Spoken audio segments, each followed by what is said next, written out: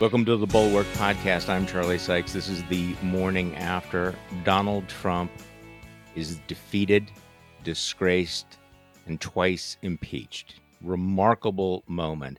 But we're kind of in a choose your adventure moment. We did a live stream last night, Bulwark Plus live stream, and I asked the question, is the glass half full or half empty?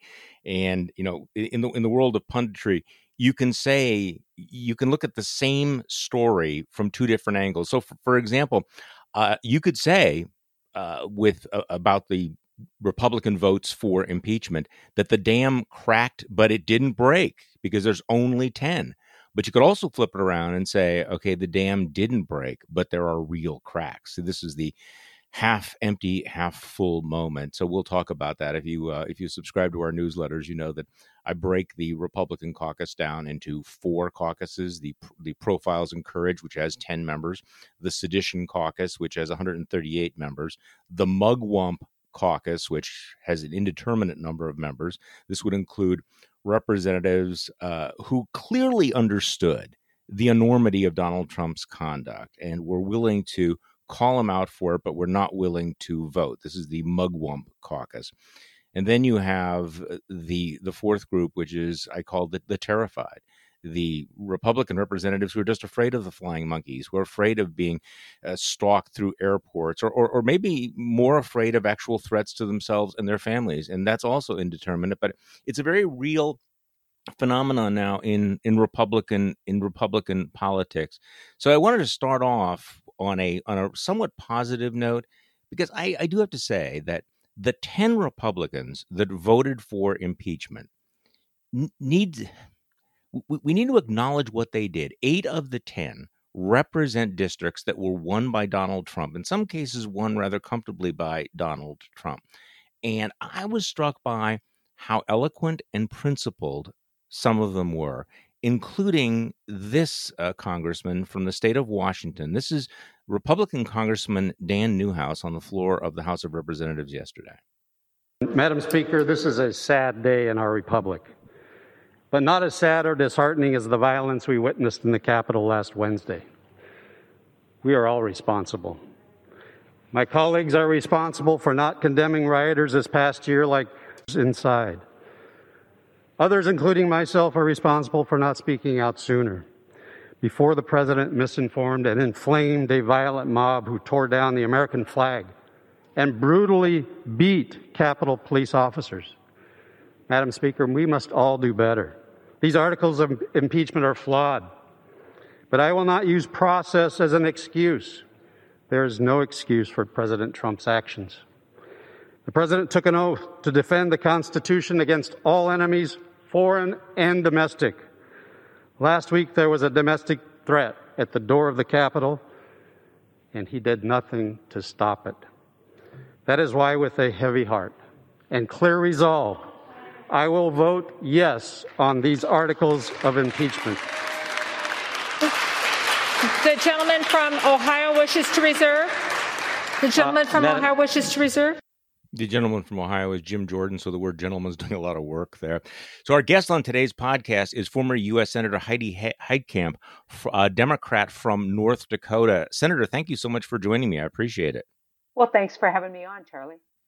So you and I were having a brief conversation right before we began this, and I was mentioning that I was going to play a soundbite, which, you know, with all due respect, I was going to say was somewhat stupid. And you had an observation about that phrase, with all due respect?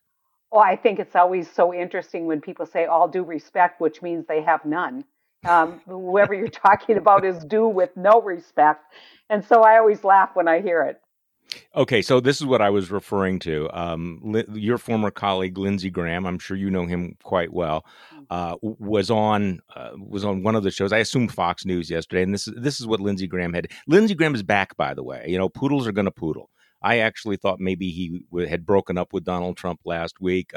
That breakup lasted, a few days. Now he's flying around with him. He's the lead defender of Donald Trump. This is what he said, though, on a brief cable appearance. We'll play this out. We impeached the president today without any evidence. It's just sheer hatred. If this becomes the norm, Be careful what you wish for today. Under this theory, the radical left, if you can impeach a president after they're out of office, why don't we impeach George Washington? He owned slaves. Where does this stop? So with all due respect, that was just really dumb.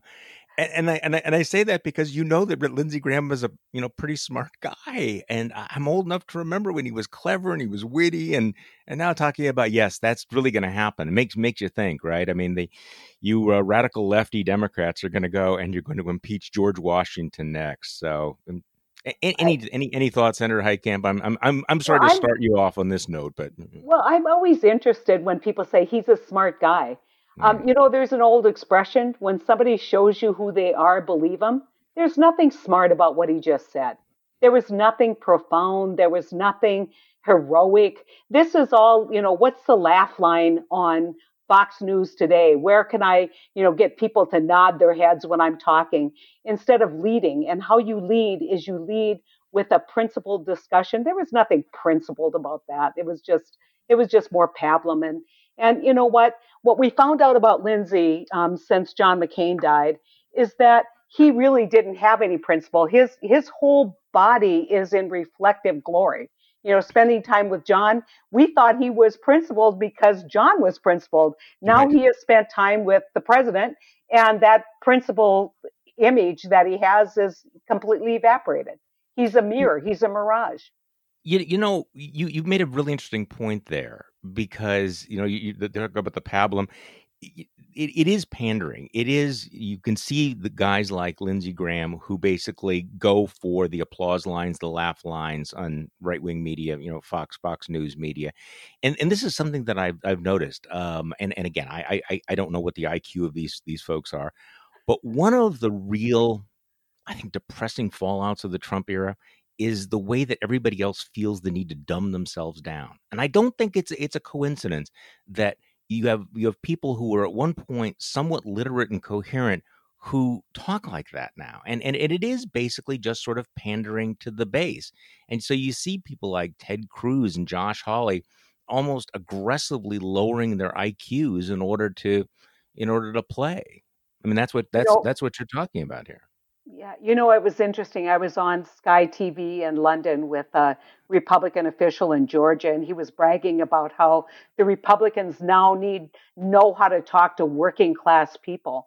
And I want to say, hey, I'll hold my working class credentials up against anyone. My dad was a seasonal construction worker, and we relied on unemployment. My mom was a school cook. My dad didn't even have a chance to go to high school. So don't tell me about working class. My dad was one of the smartest people and could understand a complex argument. I am so irritated by this notion that, man, we can really talk to people. You know what? Leadership is about informing. It's about leading and listening. And there's nothing in leadership today in the Republican side that I see as doing that. This is also an interesting point, because there is that inherent contempt then for people in rural America. This, by the way, is our Midwestern podcast for you coastal elites listening, because I'm in Wisconsin and Heidi Heitkamp represented North Dakota. So this is this is the heartland of America speaking here. But this implied contempt that by dumbing ourselves down, that's how we communicate to people out there in the world. Well, no, the reality is that people who live in the heartland, may not have the college degrees, but they are not stupid. And there's that sort of pandering, this sense that I'm going to say this because I think that the rubes will buy it, but they're the ones who think of the folks as the rubes, aren't they? I don't think there's any doubt about it. When we actually come together and say, okay, what's your healthcare needs and how do we deliver that? And why is it that health insurance is so expensive for you folks? And what's your insecurities in terms of retirement? They understand. I mean, this idea that, we just have to throw out the raw meat about socialism and defund the police, and then, the rabble will be roused and storm the Capitol. I mean, their job is to offer an alternative. And I think, when you listen to people who are principled on the other side, they understand that. And they understand that, We have to be one America if we're governable and if we're going to restore our democracy. And that requires dialogue and not pandering. So let's just dive into where we're at right now. The president of the United States has just been impeached for the second time. So Donald Trump, defeated, disgraced, impeached twice. 10 Republicans voted in the House of Representatives, which, just to put this in context, this is the largest bipartisan impeachment vote in history, and is clearly a significant break with the complete lockstep support that he got the first time around. So Jonathan Allen tweeted out, the 10 votes constitute the highest number from the president's own party ever, and 231 overall votes so far, I think it was 232 in the end, is the highest number in history. In other words, this is the strongest and most bipartisan repudiation of a president by the House, and now it goes to your former colleagues in the United States. And just give me your thoughts of this particular moment, President Trump standing, and whether or not there's going to be a trial, what it's going to be. What are you thinking? I put it in the context of how I think as a lawyer. And you have heard repeatedly that the House does the indictment, right? So there was enough to indict the president. And I think that's clearly true, or you wouldn't have gotten 10 Republicans to do it. And so now we move on to the Senate for the trial. When you indict someone, you just prove that there's enough probable cause that they should be charged. And now there is going to be more evidence. And I think that the tragedy for so many of the Republican members is when they discover the true extent of the threat to our democracy. I was chilled when the U.S. attorney came out, the acting U.S. attorney, and said, what they're discovering right now is going to shock the country. Well, what does that mean? We saw something that was already shocking. I think that there is more information coming about participation of people who should never have participated in this. And so I expect that when this does come to trial in the Senate, and it will, that there will be a whole body of evidence that will have been collected as a result of what happened last Wednesday. Well, how do you feel about the prospect of a trial, an impeachment trial of a president who's already left office? He's gone.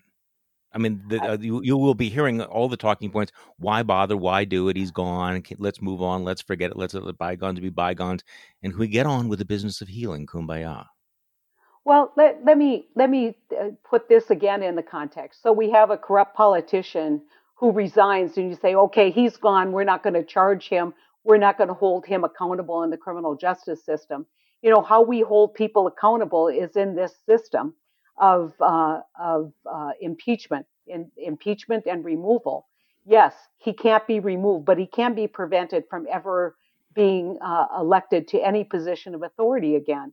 And so there's real consequences that have to be imposed through this removal process. And so I would say, I just always love it. Now there's this big kumbaya moment. We're all supposed to say, oh, kumbaya. And I'm like, that's what got us here to begin with, was this gradual erosion of standards and norms and really principles. And now when we get to the very end, when we have to impose a direct consequence, it's like, let's just forget it and move on. Well, they'd love to. The Republican Party would love to forget it and move on, and that's really what you're hearing. And my BS meter was going off. I had to turn off some of the debate yesterday, listening to some of the Republicans, talk about the need to heal, the need to have unity, quoting Abraham Lincoln, and some of these were the same folks that last week literally voted to overturn a presidential election, who bought into the big lie, who didn't stand up against Donald Trump's toxic pollution of our political system by constantly spreading conspiracy theories and falsehoods and everything, and in fact voted to throw out the votes of the state of Pennsylvania. I mean, there was 126 Republicans in the House of Representatives that actually signed on to that completely bogus, dishonest lawsuit from Texas to overturn the election. And these people who have been supporting Donald Trump are now talking to us about the need to change the tone. I mean, really? I mean, you want to talk about gaslight nation and gaslighting America? That was amazing yesterday. Can I just, something that's getting Please. lost in all of this, Charlie, is this idea he's been the best president, man. Look at all the great things that he's done, blah, blah, blah. This week in Foreign Affairs, I think it's Foreign Affairs, former Secretary of State Rex Tillerson eviscerates the president's foreign policy record. I could show you chart after chart where he did not grow this economy at any level greater than what Obama did in the last 3 years. In fact, fewer jobs being created during his tenure, and that's before COVID. Fewer, lower GDP. I mean, I could just go through it, but there is this narrative that somehow he gets a walk because he's been this extraordinary, incredibly successful president. It's just BS. Over 350,000 Americans are dead today because of his inattention to a pandemic. And so let's not let them also rewrite that history.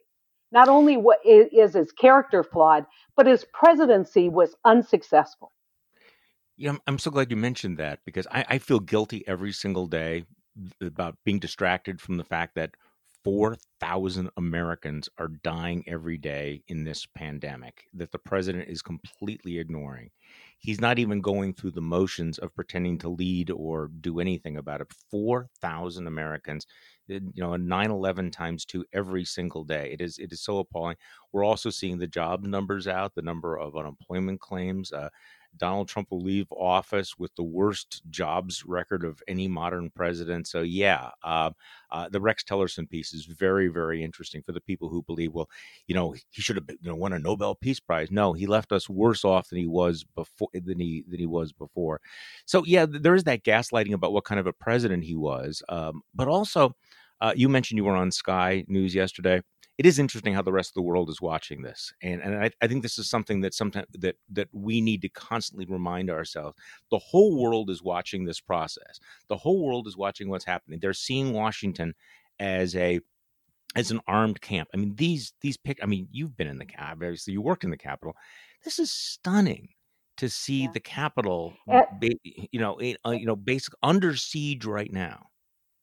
I think it's always so interesting because Americans think, oh, well, I'm going to have my image on television and that's what people are going to remember. The whole while I was talking on Sky Network in London and in the UK, they were showing pictures of the National Guard guarding our Capitol. That's what the image was. So never mind what I said. The image that they're seeing is of armed military personnel protecting the Capitol against domestic terrorism threats. That's exactly what's happening right now in Washington. Yeah, these young men are in the Capitol to defend American democracy against the supporters of the President of the United States. I mean, this is that moment. It is extraordinary. Yeah. You remember, of course, last summer, the way every time that there was a riot or disorder anywhere in the country, a Starbucks was burned down. The narrative in Trump world was, this is Joe Biden's America. This is Joe Biden's America, which was always absurd because, of course, it was literally happening in Donald Trump's America. But right now, we need to look at what's going on in Washington, D.C., where our nation's capital, which should be celebrating the peaceful transition of power, is in fact an armed camp. And the fact that we are not having a peaceful transfer of power, that ship has already sailed. This is because of Donald Trump. This is, again, literally, this is Donald Trump's America. I want to make this point because I have a history with right-wing extremist groups. I was the tax commissioner during the Posse Comitatus movement in North Dakota, which resulted in a U.S. Marshal getting shot, which shocked the conscience of the nation as well. I have seen Ruby Ridge. I have been the Attorney General of my state, and I recognize and understand the threat that right-wing extremist military groups pose to American democracy. Why this is significant and why it's happening right now is Donald Trump has given them permission. He has said, you're part of my club. You're part of what I want to do for America. And instead of being outliers, instead of being, the extremist groups that are condemned by everyone on every side of civil society, they now are front row and center as the militia for Donald Trump. And that's exactly what this president unleashed. I'm not saying that everybody in the MAGA movement are those people. In fact, I don't believe that. But I think he has given permission to the absolute worst among us, white supremacist, anti-Semitic. We can go down the line, groups that now feel like they are in power and they don't want to give it up. To a certain extent, I'm trying to think who made this analogy that your average grassroots Trump supporter may not be part of all of that, but they're kind of like the human shields for the folks that we saw last week in a very concerted way attacking the Congress. And as you referenced, I think that as this unfolds, we're going to find out this was much more organized, much more violent, much more deadly than we thought. And one of the legacies of Donald Trump is he has brought these extremes from the fever swamp into the mainstream. So going back, you were on Sky yesterday, and I was interviewed by BBC Radio. And they had me respond to a comment by a Wisconsin congressman named Glenn Grothman, who stood up on the floor of the House yesterday and essentially minimized what Donald Trump had done and said, oh, it's not fair to say that he incited any violence because he gave that speech and he wanted peaceful protest. And then he said, I want you to fight, but that's just a normal hyperbole. So and as it turns out, Glenn Grothman is my congressman. I know Glenn Grothman. So I had to respond on British radio to a fellow Wisconsin congressman who is just basically saying, oh, he didn't say those words. And this was one of those, with all due respect moments, because, talk about disingenuous, because this is not about the specific words that Donald Trump spoke on Wednesday afternoon. This is Donald Trump who has propagated the big lie. And I think that people need to understand what this impeachment's about. It is the prevention of the peaceful transition of power. He lied repeatedly about the election. He pressured state officials to rig the election, to recalculate the election. He pressured his own vice president to violate his oath of office and break the law and overturn a democratic election. So, and then he incited his supporters to march on the Capitol with the specific goal of stopping Congress from counting and certifying the Electoral College. I mean, this is one of those where look, Glenn Grothman is a quote unquote smart guy, but do you not see what is at stake here? I mean, we've had impeachments in the past. Andrew Johnson, I think, was a totally deplorable human being. And you think about Bill Clinton, what he did, and even the phone call to Ukraine, but nothing is at the level of this right now. I mean, this was a president of the United States trying to overturn the election. Yeah, go ahead. Yeah, I want to make this point because, they're all about, well, that speech shouldn't do it. Okay, let's say I buy what you're saying, Congressman, that speech was okay and it's not actionable. He did not immediately, when he saw what was happening at the Capitol, he did not condemn that violence. He did nothing to stop it immediately. That's the job of a commander-in-chief, is to immediately step up and lead this country in moments of crisis. Instead, he was almost gleeful, if we're to believe these reports. And then when he came out, he told those people storming the Capitol that he loved them. Yeah. I mean, hello. I mean, what more evidence do you need that was exactly the intention of that speech on the mall when he said, go fight? Then he said, I love you. You're patriots. Hello. I mean, it's not, you've got to look at the whole continuum of what he did, not just that speech. No, I agree with you. And by the way, there is more evidence. And this needs to be highlighted a little bit more. So this attack occurred in the afternoon of January 6th, and the goal was to stop Congress or to delay the certification of the vote. That was the intent. I think it's shocking and horrible that 138 members of Congress voted to also, do what the protesters wanted to do. But here's I don't want to say smoking gun, but dramatic piece of evidence of the president's mindset. At 7:00 that night, Rudy Giuliani placed a phone call to a United States senator, and our friends at the Dispatch deserve tremendous credit for breaking this story because we have it on tape. Rudy Giuliani calls. He thinks he's calling Senator Tommy Tuberville of Alabama. He thinks he's calling him, and he leaves a voicemail. And he says, "This is Rudy Giuliani, the president's lawyer." So he identifies himself as speaking for the president. And he says, "I want you to we need to delay this vote. We need to delay it. And I want you to object to every state to slow the process down." Just across the board, not because I have new evidence or because there's an argument here. What Giuliani would specifically say is because we want to delay Congress's action, its constitutional obligation to count these votes. This took place at 7:00 that night. So even after all of the mayhem, all of the violence, there were dead bodies, in the Capitol. Rudy Giuliani and the president are still trying to do what the insurrectionists were trying to do, which was to delay this vote. So, Senator, I mean, this is in some ways, people say, well, where's the evidence? And, what words did he say? That detail, I think, has got to come up during the Senate trial. Well, I don't think there's any doubt about it. And I wish we knew everything, because then I would feel more secure in this country. But we do not. The bombs that didn't detonate were clearly done as a diversionary tactic. They used the rubes that, kind of thought that they were having a picnic, or I called them kind of like a tailgater, kind of like, I shouldn't use any, I won't, because, as a Minnesota Vikings person, we experience what happens in Philly to people who wear the wrong colors. And so I think there was this kind of atmosphere of almost like kids who were getting by with something.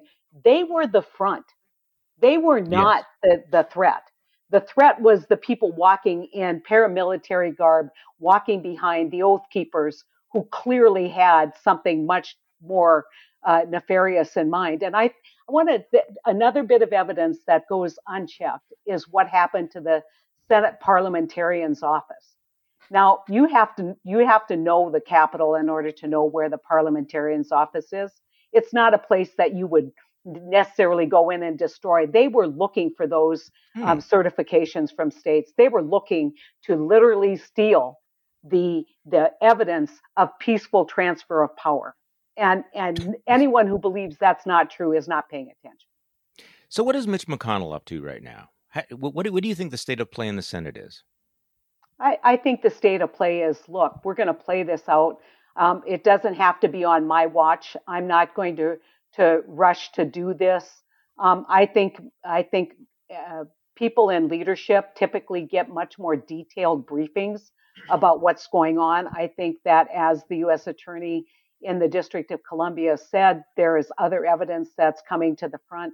I think they're aware of what that intel says, and I think he is basically leaving room for his caucus to eventually get additional information and make up their own mind.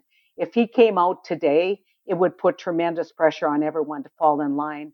And quite honestly, I think he is personally appalled. I think his wife resigning tells you the level at which he has taken this personally. Yeah. And I think that when we look at kind of where Mitch is right now, I think he is in wait and see what happens mode. Well, you were there and watched the Republican Party acquiesce to Donald Trump. I certainly am old enough to remember when Mitch McConnell was demonized by Donald Trump, when many of them were very, very skeptical. So you served with many of the Republicans who in private, this is almost now legendary, in private would say how horrible Trump was, but refused to speak out against him and eventually went along with him in lockstep. So is there like a built up pressure of people saying we're done with that? We feel guilty, or we regret what we did during the Vichy Trump years? Well, I like your idea of putting various members into four buckets. Who are they? There are true believers. There are people who have drank the Kool-Aid, who will never retreat. And then there's the opportunists, as I see it. And that really, Ted Cruz falls into that category, as does Hawley. Where's my opportunity? Where's my way to get ahead? then there's the deniers. It's really not that bad because they're the frogs in the water. The heat's been turned up. Think about this, Charlie. You and I are old enough to remember when the Republican Party was the free trade party, Oh, but yes. yet they let the president impose taxes on the American people unchecked. I mean, you don't have to look any further than the work that Bob Corker and I tried to do to say, hey, pay attention to this. This is somebody who is engaged in autocratic tendencies. And people say, oh, you exaggerate. I'm just going to go through every example where he eroded the norms, whether it was on trade, whether it was looking at executive orders. He was building a case for autocracy. And the people who were too afraid because of their political career to stand up and say, this is the direction we're headed, let's try and push back. It wasn't until the final days that they actually overrode a veto. Think about Yes. that. Yes. And rather dramatically so. Yeah. On a big one. So tell me about what it's like to be in the United States Senate. I mean, there was a time, of course, when this was the most exclusive club and where people would, go out to dinner with one another and drink with one another. In your years there, did you have that kind of a relationship with other senators? Is there a clubby, or is that gone in sort of the new tribal politics? I mean, did you hang out? Did you feel you got to know people like Ron Johnson or, what Lamar Alexander, or I just, or I don't know, Rob Portman. What was your relationship with these folks? It really depended on the member. I have a fondness for Lamar. I have a fondness for James Langford. I was so disappointed that he was one of the original objectors. I mean, there are people. This idea that we're not like friendly to each other, or that we don't get together for dinner, and if we only did, that would solve the problem. That is a false discussion. That is so not what's going on. What's going on, in my opinion, is that the leaders of the Senate, who used to worry about the institution, who used to worry about, the role that the Senate played constitutionally, have become political leaders, not leaders of an institution. And as a result, they allow the institution be encroached upon, the responsibilities to be not fulfilled. I mean, the fact that we do CRs instead of budgets, continuing resolutions instead of budgets, this is broken beyond Donald Trump, and it was broken long before Donald Trump. And so it really is incumbent on members to take some responsibility away from leadership to really start moving forward. There's all now this narrative, like the reason why we can't cooperate with you because you're impeaching the president again. That is so wrong. That is not why you can't cooperate. You don't want to cooperate because maybe that little email that you send out to hundreds of thousands of Republicans won't like it if you say, today I compromised with a Democrat and got something done. You won't get any money if you say that. But if you say, today I really socked it to, XYZ Senator Democrat, then maybe the money flows. And so we've gone from the tyranny and fundraising of large dollar donors to now the tyranny of the small dollar donors, who are the most active among the base. And that is dangerous as well. So you were in the Senate in a very interesting period. You were elected you were elected in 2012 and until 2019. So you were in the majority for a while? Yeah. And what's interesting about... You've seen it from both sides. Yeah. What's interesting about my election is when I was elected in 12, it may have been the last time that a senator could get elected from the opposite political party against overwhelming odds. The President Obama lost North Dakota that year by 22 points, but yet I was able to get elected. Since that point in time, and you saw this erosion across the board, Senate races have become nationalized. Yeah. And only Susan Collins has been able to beat that trend. And remember, one of her legislative districts went for Donald Trump. And so that's a mixed bag there. But as goes the presidential election, so goes the Senate election. And so the nationalization of these elections, I think, is also an incredibly difficult trend. And it creates the narrative that you have to get in line if you want to get reelected. So one thing that I think people have probably figured out is that being a United States Senator is a very good deal. It is a very cool thing, right? I mean, there's a lot of perks, there's a lot of prestige, there's a lot of actual power. But here's my question. As we've all watched the, Republican senators, including chairmen of committees, bow the knee to Donald Trump and swallow one indignity after another, I hear the question. So is being a United States senator so important that you're willing to sacrifice all this? Is really losing a U.S. Senate seat the worst thing that could possibly happen to you? So you're willing to go along with everything. So you have lost a U.S. Senate seat, and it's got to be not great, not a great thing. But there's life after the Senate, isn't there, Senator Heitkamp? Well, I famously voted against Kavanaugh. I thought that he lied under oath. I still believe he lied under oath, and I didn't think he was worthy of a Supreme Court position. A lot of people said if you had any chance of getting reelected, that sealed the deal. And I famously said, really? At the end of the day, Robert Kennedy gave a speech, and I always remember these words. He advised young people in a graduation speech to pursue a life of service. And he said, remember this, history will judge you, but more importantly, you'll judge yourself. And so I'm a cancer survivor. I really shouldn't be alive. That helps calibrate your kind of thinking about what you do with the rest of your life.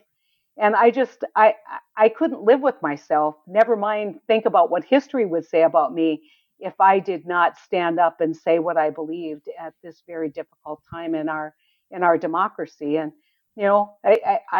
you say, oh, it's a great job. It really isn't a great job. I've had better political jobs. Being the Attorney General of North Dakota was a much more satisfying, much more exciting, interesting job than being in the United States Senate. I mean, so you might say, oh, but no one would know who you are. I don't care. It's not a big deal to me that people know who I am. What's important to me is that I've made a contribution like any other citizen of this country. And we have to get beyond this, revering of our leaders. They're not so special. None of these people are so special that you couldn't take 100 people out of at random in this country and maybe do a better job. Yeah, that's certainly one of the lessons, is put not your faith in princes. So going back to that decision, did you know at that point when you were going to vote against Kavanaugh that it was more likely than not to cost you your Senate seat? Sure. Mm-hmm. You did know that? Yeah. So tell me how you made that decision. Because you're sitting. I mean, so just what is it? What is that like? I mean, you're sitting down, take a deep breath. This is what I'm going to do. Oh, I mean, what I would tell you is, you feel the weight of a lifetime appointment for a young man who could be there 30 years. Mm-hmm. And so people kept saying, oh, Heidi, the people today want you to vote this way. I said, that's fine and good if you're voting on whether you're going to spend, $100 million on an aircraft carrier, because that's something that's temporary, right? It's different if you're giving a lifetime appointment. It's behind, I think, impeachment and the idea to go to war. A confirmation vote for a Supreme Court justice is the most significant vote you can take. And, in the end, it's like, I was outraged that he lied under oath. And people can say, oh, it was a long time ago. I'm not talking about that. I'm talking about Ralphing wasn't about throwing up when you were drinking, that it was about an upset tummy from eating spaghetti. Hello. I mean, if you lie about small things, you lie about big things. The guy lied under oath, and that was completely disqualifying and outrageous to me. All right. I have one more question about impeachment, and this is, of course, the political calculation that the danger that by having now two impeachments of the same president, that it's going to become normal, that it will become that every president will now face impeachment. I mean, we up until very recently, I mean, when I was a kid, there was only one president who had ever been impeached. I mean, it was the one thing. It was very, very rare. And then, of course, Bill Clinton. Now we have Donald Trump twice. You probably heard about this, but Marjorie Taylor Greene, who really is in my mind a symbol of really the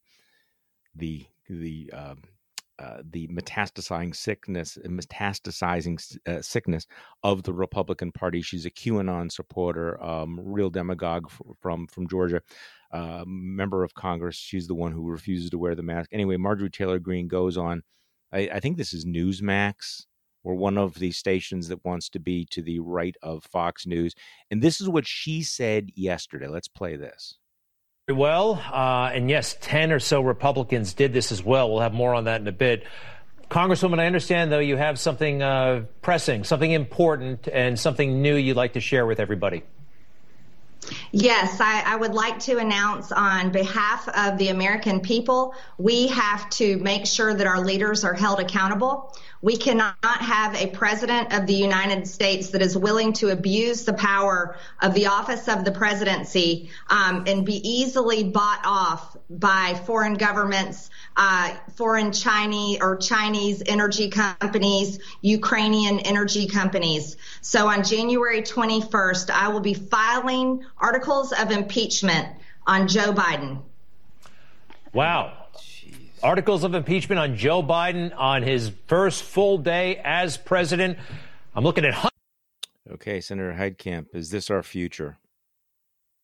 Good luck with that.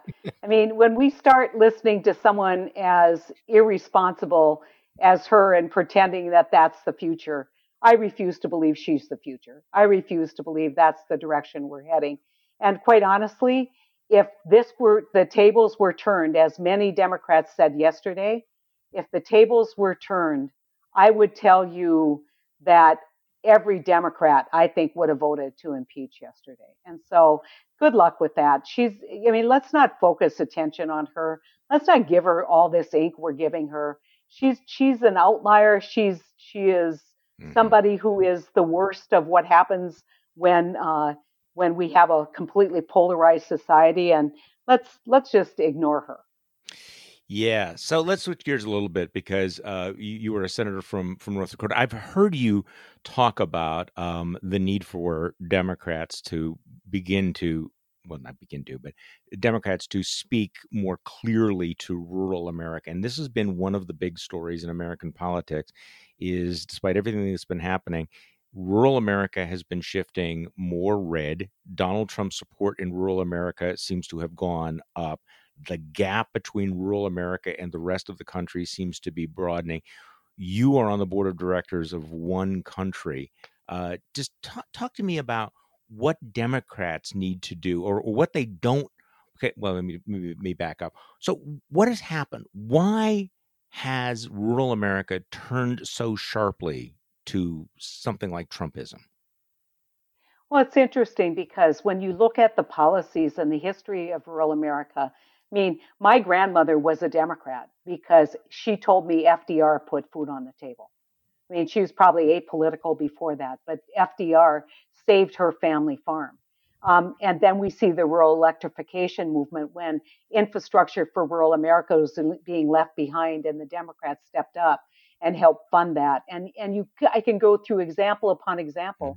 But we've lost our way as Democrats. We do not get out there and actually have a conversation. And so what they hear is the national political narrative about defund the police or socialism, or we're going to take away your jobs. That's our goal. And people have this idea that rural America is just agriculture. It's not. A lot of rural America is supported by extraction of minerals, is supported by the energy industry. And we need to get out and actually have a conversation about how we can all move forward. We're not going to win rural America back the way we had it in the 1940s and 50s.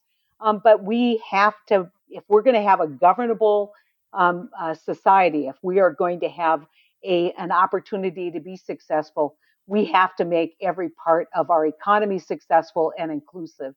And I think the Democratic Party shares the responsibility, and they have failed to include rural America. And we're going to try and continue to do everything we can to sound the alarms and to build back a political base that will allow rural America to vote democratically. So how much of this is economics, and how much of it is cultural? How much of it is guns, God, things like this? The cultural divisions in society as opposed to economics. So, for example, I got a lot of calls from people saying, "Well, what's happening in Wisconsin after the tariffs? A lot of rural Wisconsin is being hurt by the tariffs. Is that going to show up at the ballot box?" And my gut sense was no, because it's not just about the economy, stupid. And this is something that I think the left is having a hard time addressing. Well, let's be honest. Yeah. It didn't show up at the ballot box because Secretary Ross suggested that what you do is you just throw some money into rural America. And so billions of dollars in market facilitation payments came. And so let's be honest, they also spent a tremendous amount of money Not to unchecked be and confused with unfettered. socialism. Not to be confused with That's socialism. right. That's Yeah. right. Not to be confused with buying an election. But I think that I sum it up this way, Charlie. Instead of talking about culture, gods, guns, gays, the stuff we used to talk about, it's about respect.